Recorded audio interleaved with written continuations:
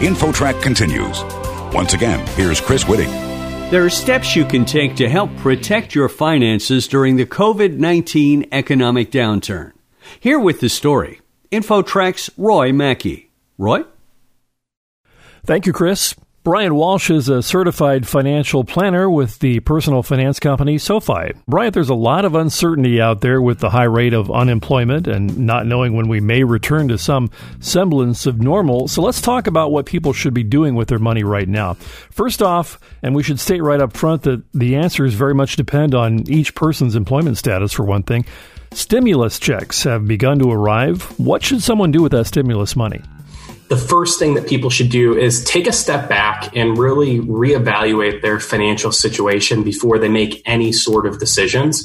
Really, what we're encouraging people to do is ask themselves two basic questions before they decide on a stimulus check or anything else. The first question would be, how was my financial position before COVID-19 came into play? And then the second question would be, how has my income been directly impacted since the pandemic? And really, that should determine how they approach that stimulus check. So for people who were in a good financial position, haven't been directly impacted, I think they have the freedom to spend it, save it, invest it, whatever that may be. Anyone else should really be focused on how they could use that money to shore up their short-term finances and potentially even cover essential expenses that they can't cover due to the loss of cash flow. One thing that I think is worth noting is that the stimulus program definitely made unemployment benefits a lot better than they were previously. So there is a lot of help available for people who are unemployed now, right? Yes, that's correct. I think the CARES Act that passed a couple weeks ago, it did a few things that, hopefully help people. It raised the maximum benefit by $600 a week. It extended the duration of unemployment. It made it come into play faster by kind of skipping over that first week lag that people had to experience. And then finally, it opened it up to freelance employees and self-employed individuals to really kind of provide that safety net there as well. So what other general financial advice do you have for someone who may be out of work right now? Yeah, I think one of the first things that they should do is really take a step back and look at their expenses and truly understand not only what you're spending, but then also what type of expenses. Is this an essential expense? Is it discretionary? Is it just flat out waste? And I think, everyone has a little bit of waste in their budget. Really look to, take advantage of the opportunity to reduce some of those expenses.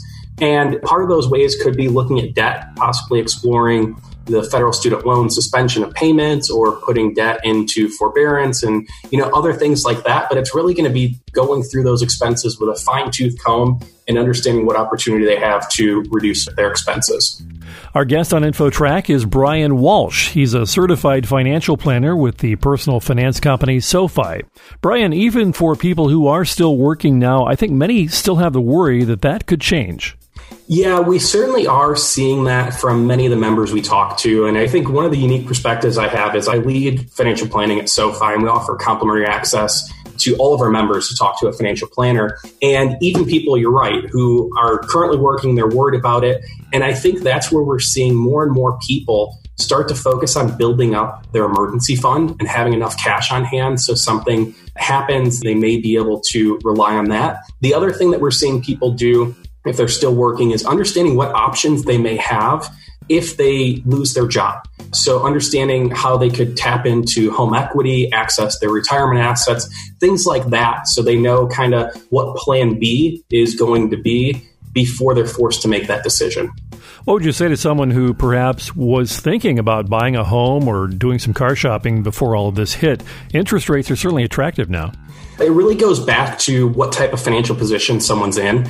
If they're in a good financial position, they're not directly impacted, and the purchase was a wise purchase to begin with, now could certainly be a time to take advantage of low interest rates, take advantage of discounts, things along those lines as companies look to spur sales because there is a huge lack of demand over the last few weeks.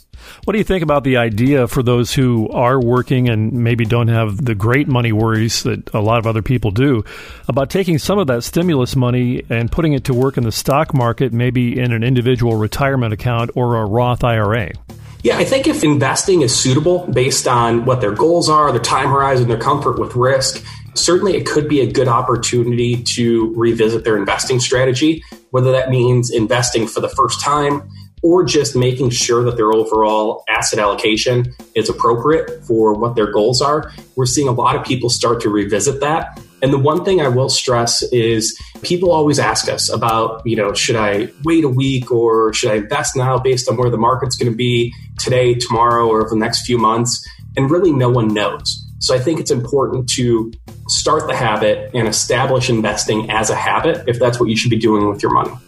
There are also some travel experts saying that now is a good time to take a chance and book a flight at a steep discount. Do you have any thoughts on that?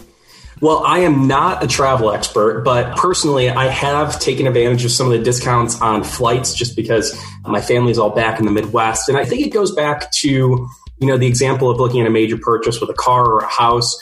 If it was something that you were planning on doing anyways, and you have the cash and you're in that sort of financial position that gives you that flexibility, it could be an opportunity to save expenses. What I don't want to see people do from a planner perspective is see that flights are cheap and they're already strapped for cash, and they just decide to, okay, now's time for me to book my dream European vacation next year, when it wasn't really something they planned on doing, and they weren't in a position to do that anyways. And just for people who may be interested in that, you can book just a basic flight with an airline and then, I guess, reassign the date to a date down the road, right?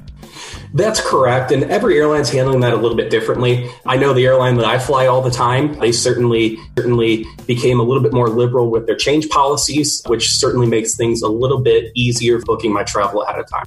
Brian, we're nearly out of time, but do you have any final words of advice for people in these challenging times?